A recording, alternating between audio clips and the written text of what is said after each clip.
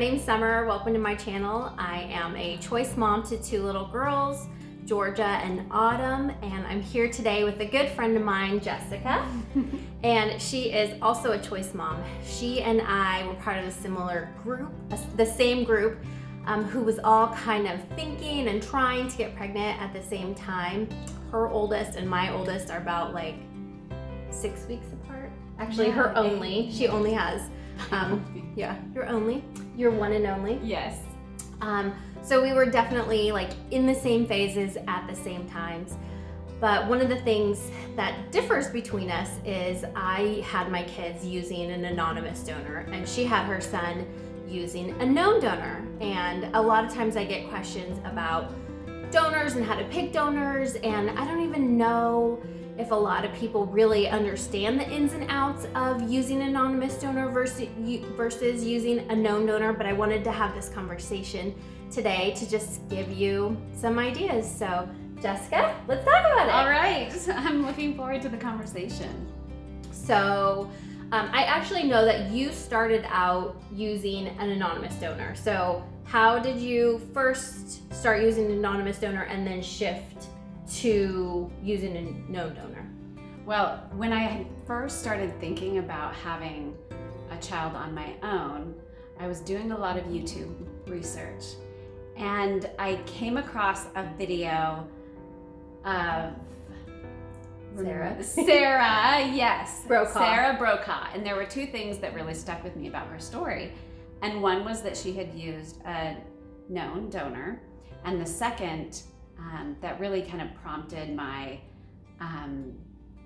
trying phase was that she could always adopt. You're only young and fertile once. Right. And so adoption was always possible. But if I wanted to have a child of my own, I was going to need to get the train moving. Mm-hmm. So that sort of kick-started the entire process of thinking and trying. And I remember during my YouTube research, I came across a video from California Cryobank and picking out donors, and I was like, oh, I am not ready. I am not ready for that at all. It was a little overwhelming. But I decided to move forward in the trying phase using an anonymous bank donor, and really thought that that was the best option for me. But in the back of my head, I always had this idea of using a known donor, and I had sort of assembled a little list. It was a short list of men and friends that I knew that I thought, oh, maybe I'll ask them. So I went through 7 IUIs with a bank donor. And that was all with the same anonymous donor? Yes. Okay. Yes, it was. And it was not happening fast enough for me. And so I got to sort of this end of this period of having 7 IUIs, and I thought, you know what? I'm not happy with my care. IUIs aren't working. Like, I just need a fresh restart on this whole thing. So that's when I made the decision to move forward with IVF. And I thought, what the heck? I'll just have a couple of conversations and see what happens. Like, the worst thing that could happen was these men would say no. Right. And so it's kind of like going on dates now. So did you ask more than one person to be your donor? I was prepared to. Okay. But the first person that I had asked was enthusiastic about it. And I really appreciated his response and the ensuing discussions that happened.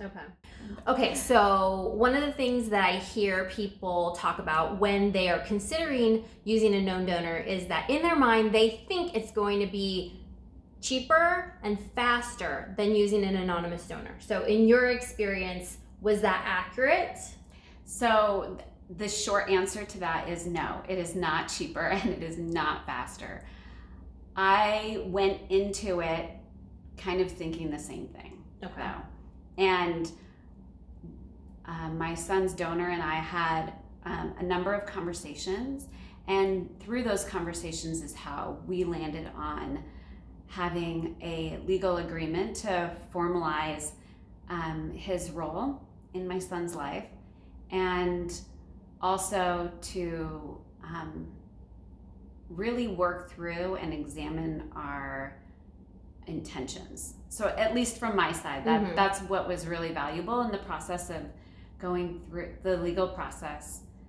Did you use an attorney that had experience drafting those types of legal agreements between, okay, you did. Yes. How do you find an attorney who can draft a legal agreement between a woman who's going to use the donation and the known donor? Yes. So I asked around, I asked some questions, and was referred to someone. They are a practicing family attorney. So my lawyer did adoptions and donor contracts all the time. Okay.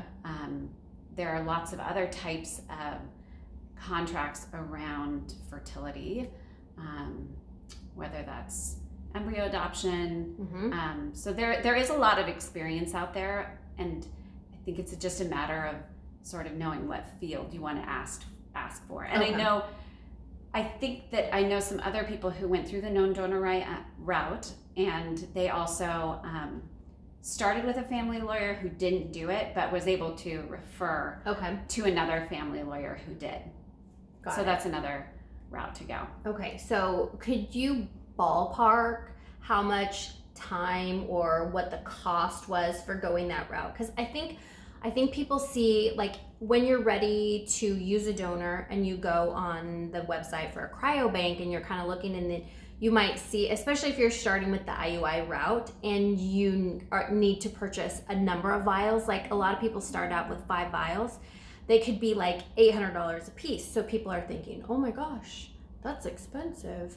And they think like, well, I have this friend over here, and that would be a lot cheaper, that kind of thing. But so can you ballpark, because it's different expenses, right? Like the donation is the free part, but there are other pieces around it that incur costs, right? Yes. Costs both in the time that it takes to do it and the cost of the attorneys and etc. So I break the cost down into kind of 3 groups. So one is the cost of time, which you can't get back. Yeah. The second cost would be around the legal agreement, which was significant. Well, it wasn't too bad. And then the third bucket of costs would be around the donation and the process of acquiring the samples, the sperm samples. Yeah. That's what they're called. I think that's kind of funny that they're called samples. Yes. So, like, sample, is there a whole thing? This is just a little bit? Okay, so those are the 3 buckets of cost that I would put it in. So time, I'm going to ballpark it. It's hard to remember now. It's been like 4 years. I would say time is about 4 to 5 months. Yep. I would say that it took us to kind of work back and forth with lawyers, and he had a lawyer on his end that was also reviewing the paperwork. And the second bucket is around the legal fees. So that was about $1,500 to about $2,000. And ours was really straightforward too. Okay. We both had agreed. We didn't have a lot of reworking on versions or things like that. So once that legal contract was in place, then we proceeded with the third bucket of cost, which was really around collecting the samples, the sperm samples. That's what they're called, and facilitating that. And that was the biggest effort and cost around doing that, just because there were banks involved, and there's a lot of requirements that the banks have in place for this type of donation. Yes. So there's testing, there's time. Yeah. Because to my understanding, they test the person. It's very important for the person to be disease-free, to be healthy. Like, they're really ensuring through multiple steps that the person that's providing the donation is providing clean, healthy sample. Because they're also protecting your health, because it is a bodily fluid, and if there is anything that's impure, I'll call it, in this bodily fluid by mixing that with your body, it can very much impact your health. So it's very precise in the testing and the process that you have to go through to ensure that it's okay to use. Yeah. And I think that took the largest, that took a big bucket of time as well, because it was coordinating with my doctor's office, the sperm bank, the donor, since he didn't live in the same location as where the bank was. There were travel costs associated with that. And then also the types of testing that I wanted done. So I ended up doing genetic testing for myself to make sure I wasn't carriers of anything. And then that was another aspect of negotiation in the testing, was did I want him to have genetic testing as well? But because I wasn't a carrier, my doctor didn't necessarily recommend that he have to go through the genetic testing as well, because there was really a very low risk of genetic disease or serious genetic diseases that could be traced. So that took a lot of time and coordination. So I remember at one point I counted out that I was coordinating time and money between the sperm bank lab, the sperm bank corporate headquarters, my doctor, the lab here where I live, and then my donor and myself. And I was like, there are like 6 people, and this is before Zoom conference calls. So I couldn't necessarily get everybody in the room at the same time.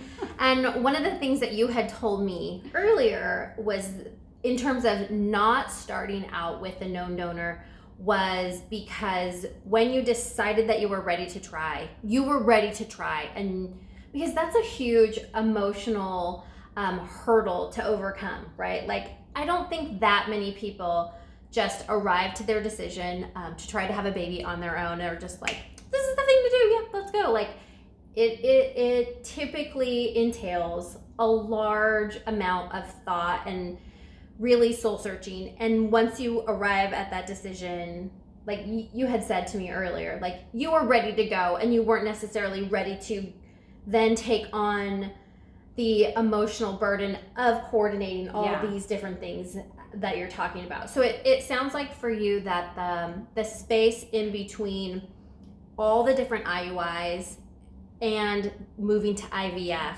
is the space where you kind of stepped back, recalibrated, took a look at, okay, what do I really want? I'm already not exactly succeeding. I'm not getting pregnant doing this route that I have initially chosen, which is the anonymous donor and the IUI. So you really kind of changed your approach, like, okay, I'm gonna do IVF. And then now, because you had a little bit of distance between the emotional decision to actually start trying, that you had more bandwidth to go through this whole process of asking the guy to help you, going, coordinating the legal aspect, and then all of this other stuff that you were talking about. I think it would have been a lot right off the bat to go through the process of the emotional process of deciding to become a choice mom and doing all of these other things, right? To facilitate and this includes the first guy that you asked said yes. Yes. So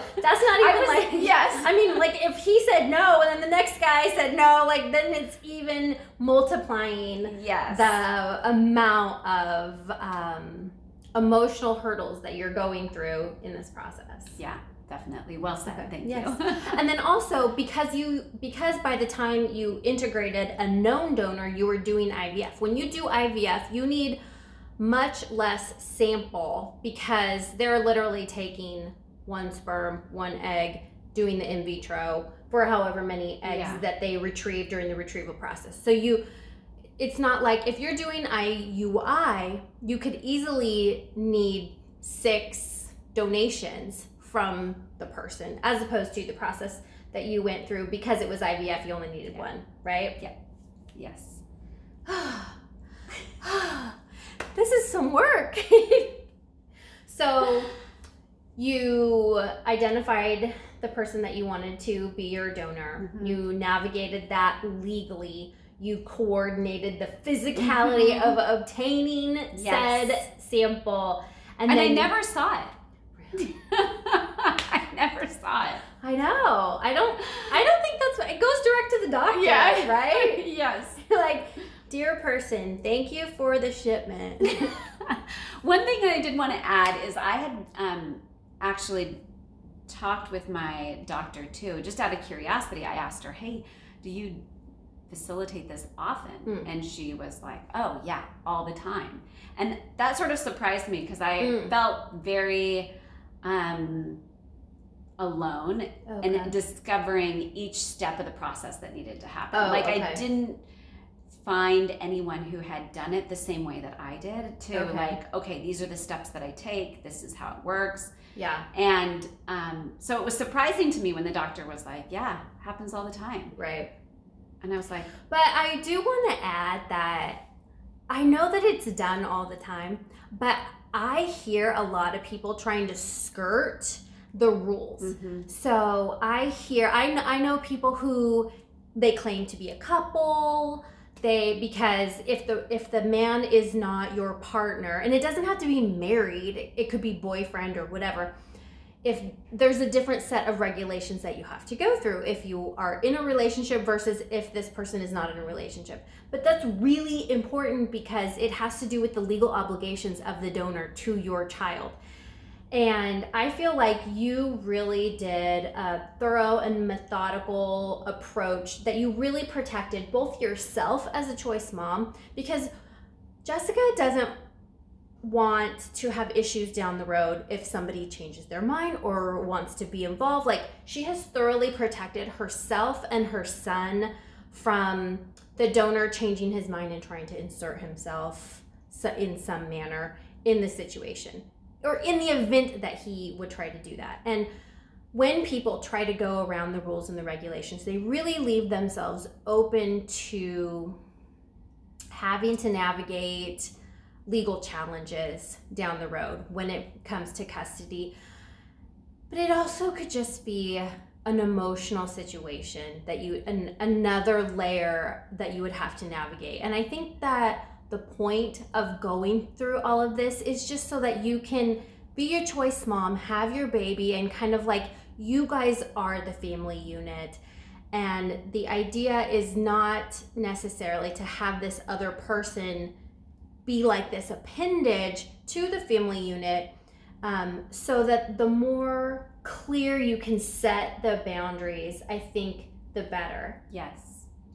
And I will have to say that my feelings about, or I shouldn't, my feelings about what I wanted out of a known donor definitely have evolved from asking him and then through raising a little boy. How so? That's juicy. Tell us about it.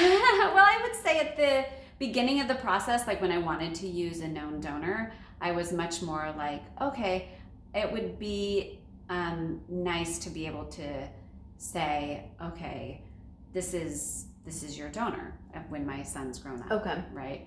And now I'm kind of feel like that would be it's not as important to me anymore. Okay.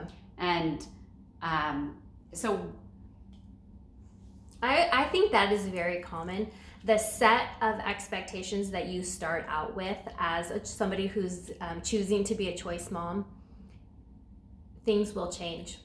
Things will change in ways that you hadn't expected. And what is super important to you when you start out with, as you're navigating, I mean, we have 3-year-olds now.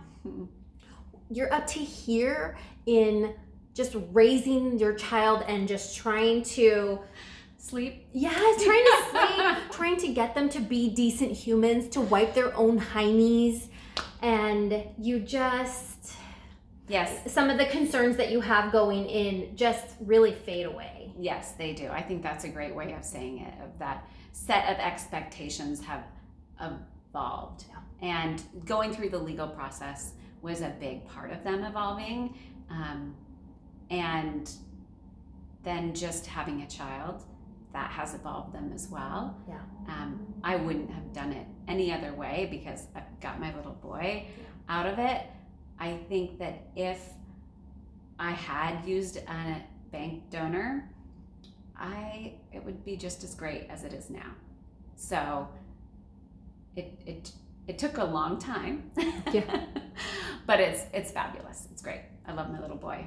It was well worth all of it. Aww.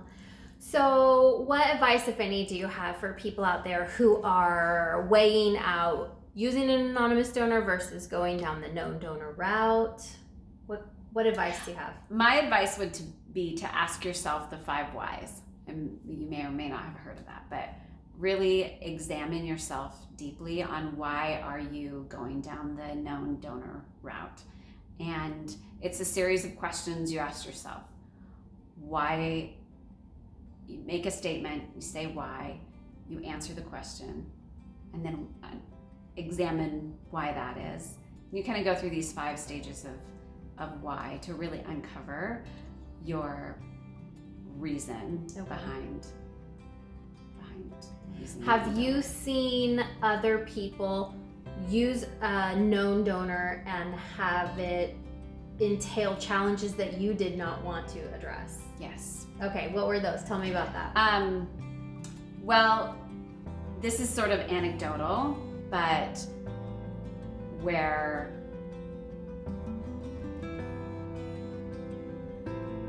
she's trying not to divulge identifying information. So I want to talk a little bit more about cost. Okay. Because I think that was a big question on my mind, was sort of like what to expect when you're going through this. Okay. So I'm gonna shout out a figure. Okay. $8,000. And if it doesn't cost that much, you'll be grateful and you can spend it on your baby. Right. Putting that number out there, I do so just to give you a ballpark on what to expect. That doesn't really encompass the time aspect of it. Right. But depending on the type of care that you're getting, the route you're going through getting pregnant, there's a lot of variables that could happen through your journey, and that's just sort of a ballpark figure out there. Hey! Hi, buddy.